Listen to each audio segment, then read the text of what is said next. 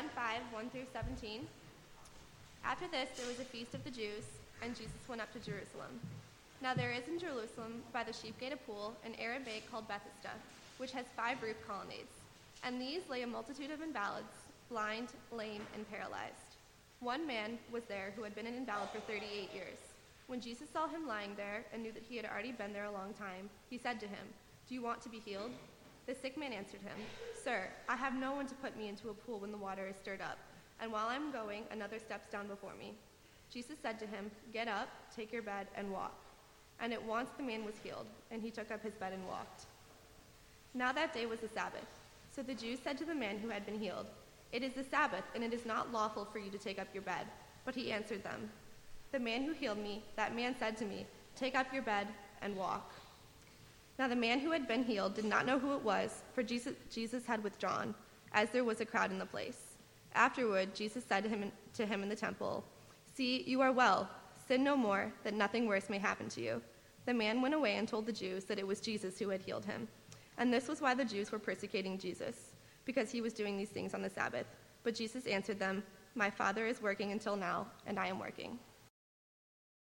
This is your first time, and I want to especially welcome you. We're glad you're here, and I hope you feel like this is a safe place for you to explore what you believe about Jesus and Christianity, and hopefully you feel that this is also a safe place for you to struggle with your own brokenness and sin. So welcome, and please come find me afterwards. I'd love to meet you.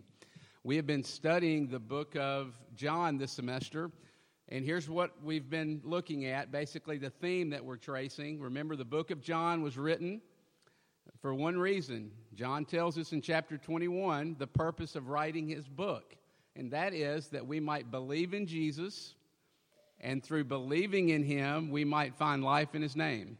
So that's what we've been looking at all semester. Who is Jesus, and how can we find life in his name? And we're going to do that again as we come to John chapter 5 tonight. Before we pray, let me ask God to help us. Let's pray together. Father, Son, and Holy Spirit, we call upon you because we acknowledge that we need your help, that without your help we cannot think rightly about the Bible and about this passage. We can't understand it and apply it to our hearts. We are that needy, you tell us. And so we ask you to come through your Spirit and to help us to take these words off the page and put them in our hearts and challenge us and convict us and encourage us and change us and show us something about grace and who you are and more about who we are. Father, we ask that you would do those things.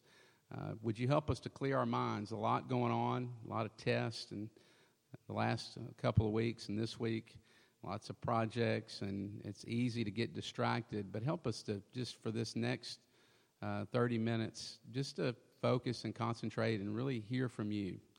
Would you help us? In Jesus' name, amen. Over the summer, there was like a month, 4-week period where I had some pretty scary things going on with my vision. It actually had gone back 5 years before that. I had started like 3 times a year. I would have these really scary episodes with my vision. And basically, here's what would happen. And it started this past summer. It picked up in frequency, and so I got really concerned. But basically, about 30 minutes after I would exercise, my peripheral vision would completely go out and go away, and it was hazy and fuzzy, and I had a blind spot right in the center of my vision. And after about 20 minutes of that, it would go away. And because it had, again, increased in frequency, I got very concerned and obviously went to the doctor, and I saw an ophthalmologist, and he did a full workup on me and on my eyes and ran a battery of eye tests, and I was diagnosed with ocular migraines. Some of you might have those. If you don't know what an ocular migraine is, it's basically a migraine without the headache. It affects only your eyes. And I tell you that story because many of us, we have a blind spot in our vision when it comes to seeing our deepest need. If I were to ask you tonight, as you sit here, what is your greatest and deepest need at the moment? Some of you might say, my deepest need is to get accepted into medical school or the grad school that I'm longing to get into, or my deepest need is chronic pain. My deepest need is to get out of this relationship that I'm in because it's affecting every single area of my life. My deepest need is to get a job when I graduate, or to bring healing to the relationship between me and my parents. You would say it's those things that are my deepest need tonight. And Jesus comes in this passage and says, I care about those things deeply. I want to be involved in those things. I want to help you with those things, but they're not your deepest need as you sit here tonight. John chapter 5, we read about a miracle that Jesus performs on a lame man. And anytime we read the miracles in the Bible, one of their main purposes is to point us beyond the physical to show us the true and deep need of our heart. Think about it. All throughout the Gospels, if you have read Matthew, Mark, Luke, or John, you might come to a healing and you see these people coming to Jesus with all sorts of things, and they're saying, Jesus, heal me. And then Jesus says something crazy, and that's what he's kind of doing in verse 14. If you look there, says something like, your sins are forgiven. Take up your mat and walk, or go and sin no more. He'll say things like that, and you're kind of like, okay, well, thank you for that, but I have a huge need, and I need to walk. I'm glad my sins are forgiven, but it's my legs. They are a much bigger problem. So what's the deal with go and sin no more? Well, Jesus is getting at and saying that our main problem in life is never suffering. It's our sin. And the purpose of the healings and the miracles, therefore, are to drive us deep into our hearts, to see what is there and to see our true need for Jesus. Because it's only as we go deep that we're ever going to experience the healing that we so desperately need, and that we all, if we're honest, desperately want deep down in our hearts.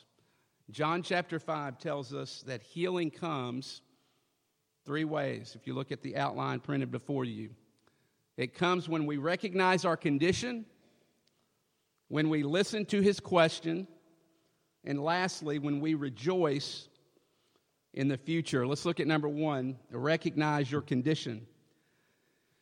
Look at verses 1 through 5. This is a very interesting passage to me. I've always enjoyed it and found it very interesting. But basically, there is this pool at Bethesda, and evidently there was a rumor going around that the waters contained some sort of healing power. And the word had gotten out, because if you look at the text, it says not just one or two people are here. There are a multitude of people that need to be healed. So you've got people that are deaf and blind and mute and lame, and they're coming to this pool in hopes that they might be healed. And Jesus walks up on this multitude, and out of everyone there, I don't know how many are there, but a multitude, a lot of people, and out of everyone, Jesus finds this one man, and he goes up to him. And this man has a desperate condition. Look at the passage. He's been laying on a mat for 38 years. Why, out of all the people that Jesus could have gone up to, why does he go up to this man? Well, we can't be sure, but here's one thing that we do know. It's that in choosing this man, in his desperate condition, 38 years of being paralyzed and laying on a mat, it teaches us something about Christianity. It shows us something about the true nature of the gospel. Look at the passage. Look at this man. I want you to be drawn into this story. This man has done absolutely nothing. all he is doing is lying there. He can't go to Bottle Tree with a friend for coffee. He can't go on walks with people at Lamar Park. He can't lead a Bible study. He can't go to a Bible study. He can't go to a campus ministry meeting. He can't go to church. He's doing nothing. And so here's his testimony on testimony night. Here's his spiritual resume. I laid on a mat. You got to get this. I laid on a mat for 38 years.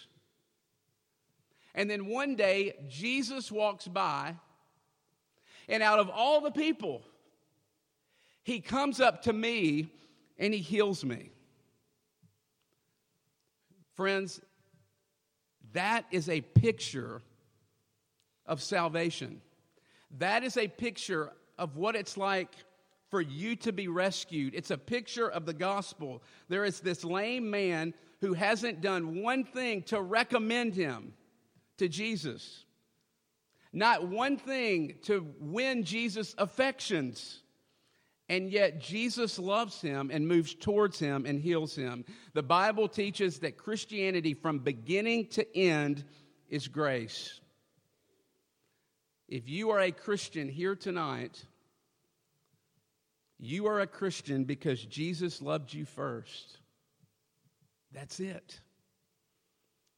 There was a story about a month ago in January. You ought to look it up. It's pretty interesting. It's a true story. I couldn't believe it when I was reading it. But it happened in Arizona, and it was a 2-year-old girl that was playing with her mother. And the 2-year-old was running around, and her mother was chasing her around the yard. And then all of a sudden, the 2-year-old steps on the cover, the plastic cover of a septic tank, and the cover completely gives way. The 2-year-old falls into the septic tank and is submerged in 4 feet of filth. Completely submerged. The mom is completely freaking out, yelling, screaming. A neighbor comes running. A man comes running from his home, jumps into the septic tank, and looks for her for 4 minutes before he finds this little girl in this filth in the septic tank, pulls her out of the septic tank, and by that time, a nurse had arrived on the scene, and she performs mouth-to-mouth CPR and brings this young girl back to life. True story. That's the picture of what Jesus has done for you. We are completely covered, the Bible says, our hearts with filth. We're drowning. And our only hope is if someone comes and gets into that filth with us, Jesus, and pulls us out of that and actually breathes new life into us and brings us from death to life. Do you see what this means? Think about that. If you're in Christ tonight, you bring nothing to him. There's nothing that you're bringing to the table. You add nothing to him. You have nothing that he needs. You're not on his fantasy football chart. And most of us, we would not say it out loud, but in our hearts, oftentimes we think, Christianity's lucky to have me. God is lucky to have me on his team. And we rub up against a passage like this, and here's what it shows us, that until we're convinced that we're the lame man on the mat that offers nothing to Jesus, then you'll never truly worship Jesus. Jesus will never make you smile, and you'll never really sing because you'll think that you are offering and bringing something to him and that you're good enough. until you are able to look around this campus and look at everyone around you and say, we're all the same. Until you can say that, then you'll continually build up self-righteousness and bitterness in your heart because you'll think that you're better than other people. And the gospel says no, that we're all the same. The ground is level at the foot of the cross. Until you're convinced that it's all grace from beginning to end, then you'll always be filled with anxiety and you'll lack assurance of your salvation because you'll always wonder if you've done enough and if you're actually pleasing to God. Friends, here it is. Christianity is about not how tightly you hold on to Jesus. It's about how tightly Jesus holds on to you. It's not about how tightly. Think about how freeing that is. Isn't that the best news in the world? That your faith is not about how strong your faith is. Not how tightly you can hold on to Him. Because sometimes you feel like you're hanging by a thread and you think Jesus doesn't love you. No, that's not Christianity. Christianity is how tightly Jesus holds on to you. And His grip is always the same, and He'll never let you be snatched out of His hands. Another way to say it is it's not about you working your way up to Jesus. He has come down to you. It's the gospel of grace, and that's why it's called grace, because it has everything to do with Him, and it's something that we do not deserve. That's the first thing. Healing comes when we recognize our condition. Secondly, when we listen to His question. Look at verse 6. Don't you love this? Jesus asked this man, do you want to be healed? Of course. But remember the Gospel of John, if you've been coming this semester, it's always the crazy question from Jesus that's the point of the passage. Remember John chapter 2? His mother comes up and says, hey, we're out of wine. Jesus says, what's that have to do with me? My hour has not yet come. The point of the passage. John chapter 3, Nicodemus comes and says Jesus is a great teacher, and Jesus says, you must be born again. That sounds crazy. The point of the passage. John chapter 4, he's at a well at the middle of the day. This woman has a jar waiting to get water, and Jesus says, are you thirsty? Well, I wouldn't be at a well if I wasn't thirsty. The point of the passage. John chapter 5, do you want to be healed? Yes. Jesus is not being offensive. He's not being foolish. Do you see what Jesus is doing? This man is at a pool, and he's looking at this pool, and he's hoping against hope. And we don't know if that's supernaturally people were healed there from time to time, or if it was just maybe something someone made up and it was superstition. But the man was at the pool, and he was hoping against hope in the pool to heal him. And Jesus is saying, the Son of God is standing right before you. And so here's what he means by his statement. Do you really want to get better? Why are you trusting in a pool when I am standing right in front of you? Do you really want to be healed? I want to heal you. I want to heal you physically. I want to take care of your legs. But the problem is way deeper than your legs. I want to heal your heart. Because that's your deepest need. And I am the only one that can heal you. Do you want to be healed? Do you really want to be healed? That's what he's getting at. Friends, Jesus looks at every single one of us tonight, and he asks us that exact question. Do you want to be healed? Translation, do you really want to give up your sin? You know, some of you are sick and tired of being controlled by other people's opinion. You're sick and tired of wrestling with your addictions, and you want to be done with them. And Jesus looks at you and says, do you really? You see, sin, one of the reasons that we are broken, there's other reasons and many reasons, but one reason that we are broken is because we choose sin. And can I shoot it straight? We choose sin because we like it.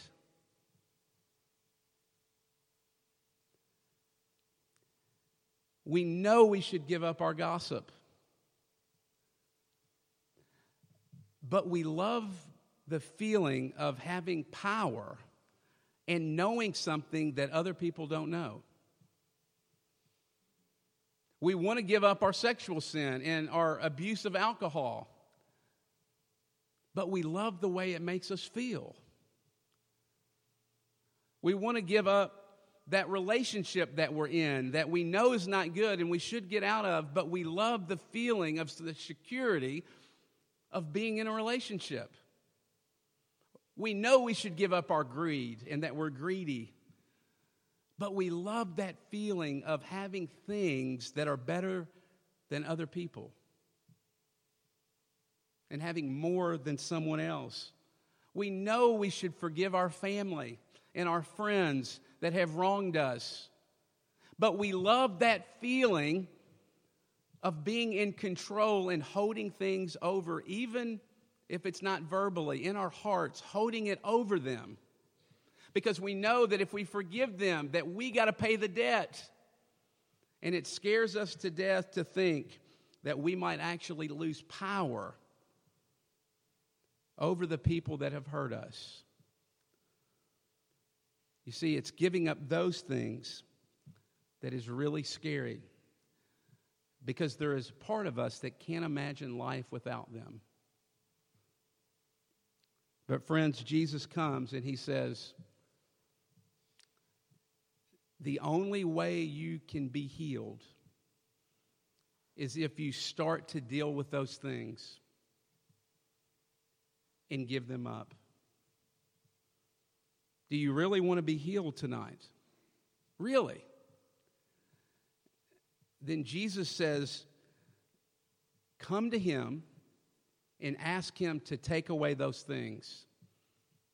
Come to him and stop trying to deal with those things on your own power and strength and gut it out by sheer willpower. Root them out of your life. And instead, Jesus says, come to me and deal with those things before a loving and holy Savior. Friends, you don't need new friends. You don't need new circumstances. You don't need more wisdom. You don't need something else. You don't need better circumstances or another chance.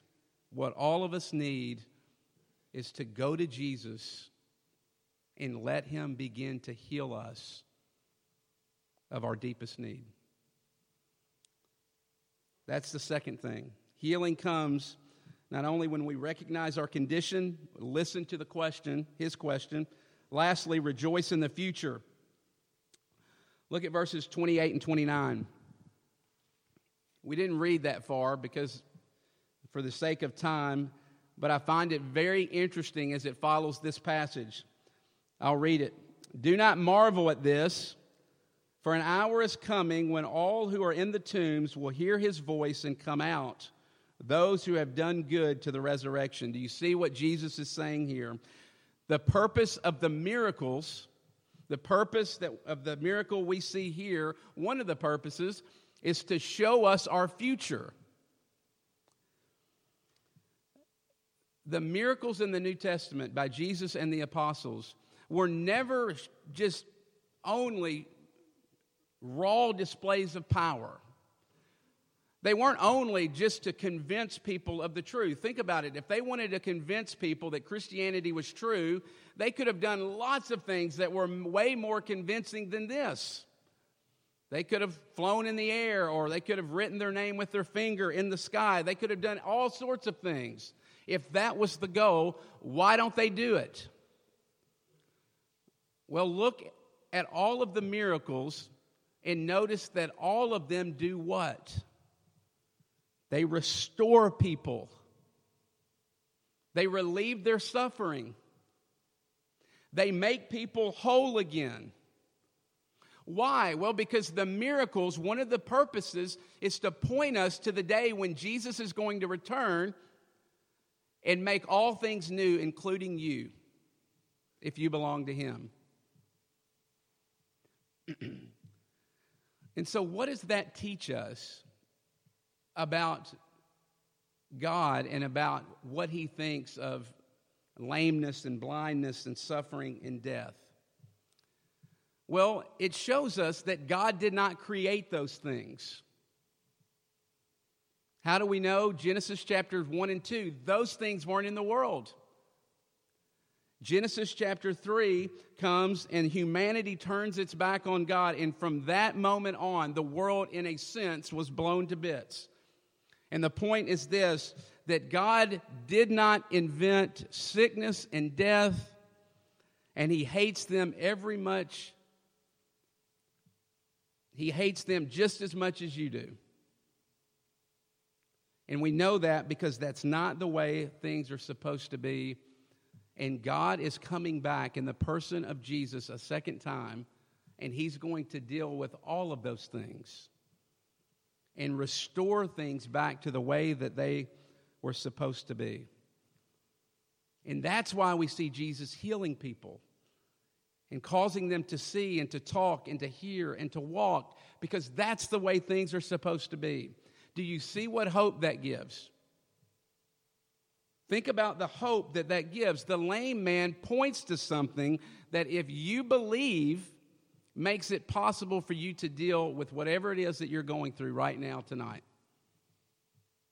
Maybe it's a broken friendship, or your family is completely torn apart. Well, this gives you hope because there's a promise that one day those, as the hymn says, those severed relationships will be knitted up and healed. How does someone live in a wheelchair their entire life and have hope? Well, because they know that one day they'll leap for joy. They will walk when Jesus comes and restores their body and gives them a new one. How do you handle loss, maybe the death of a loved one or someone within your own family?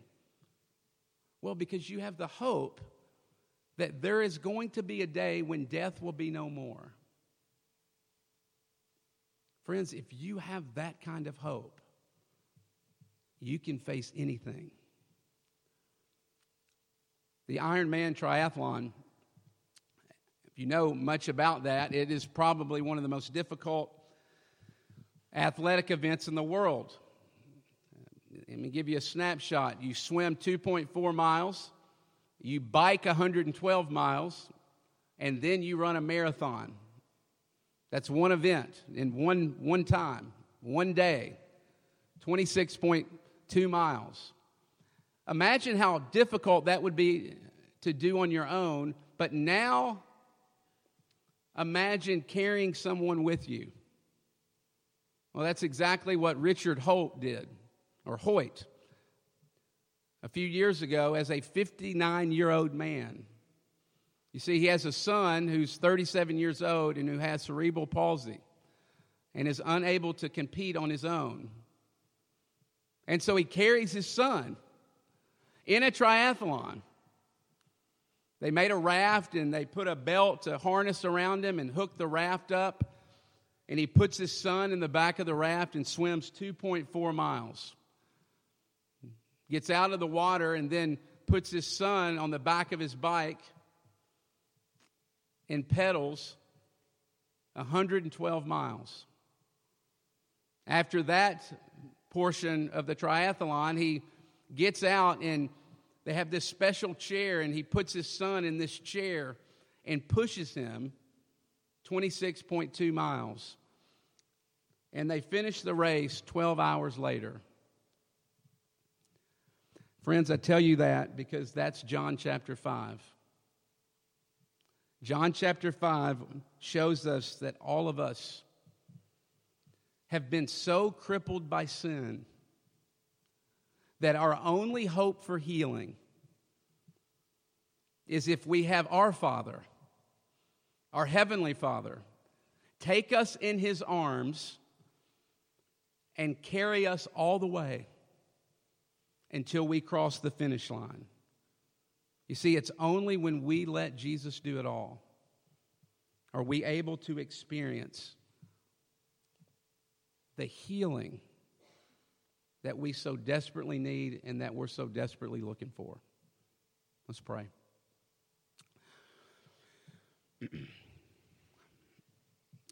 Father, would you, through this passage, remind us of our need for you and our helplessness, and may that not lead us to despair, but may that lead us to worship. May that lead us to hope and to love you more. May that lead us to treat people with respect and dignity, no matter who they are. We also pray that you would give us the courage to deal with the sin in our life and to really want to be healed. And lastly, would you give us hope? I know there's lots of things going on in this room. And would you bring us hope through this passage by showing us that you long to bring restoration and renewal to all things. Father, be with us as we sing, and may we worship and be thankful for all that you've done for us. In Jesus' name, amen.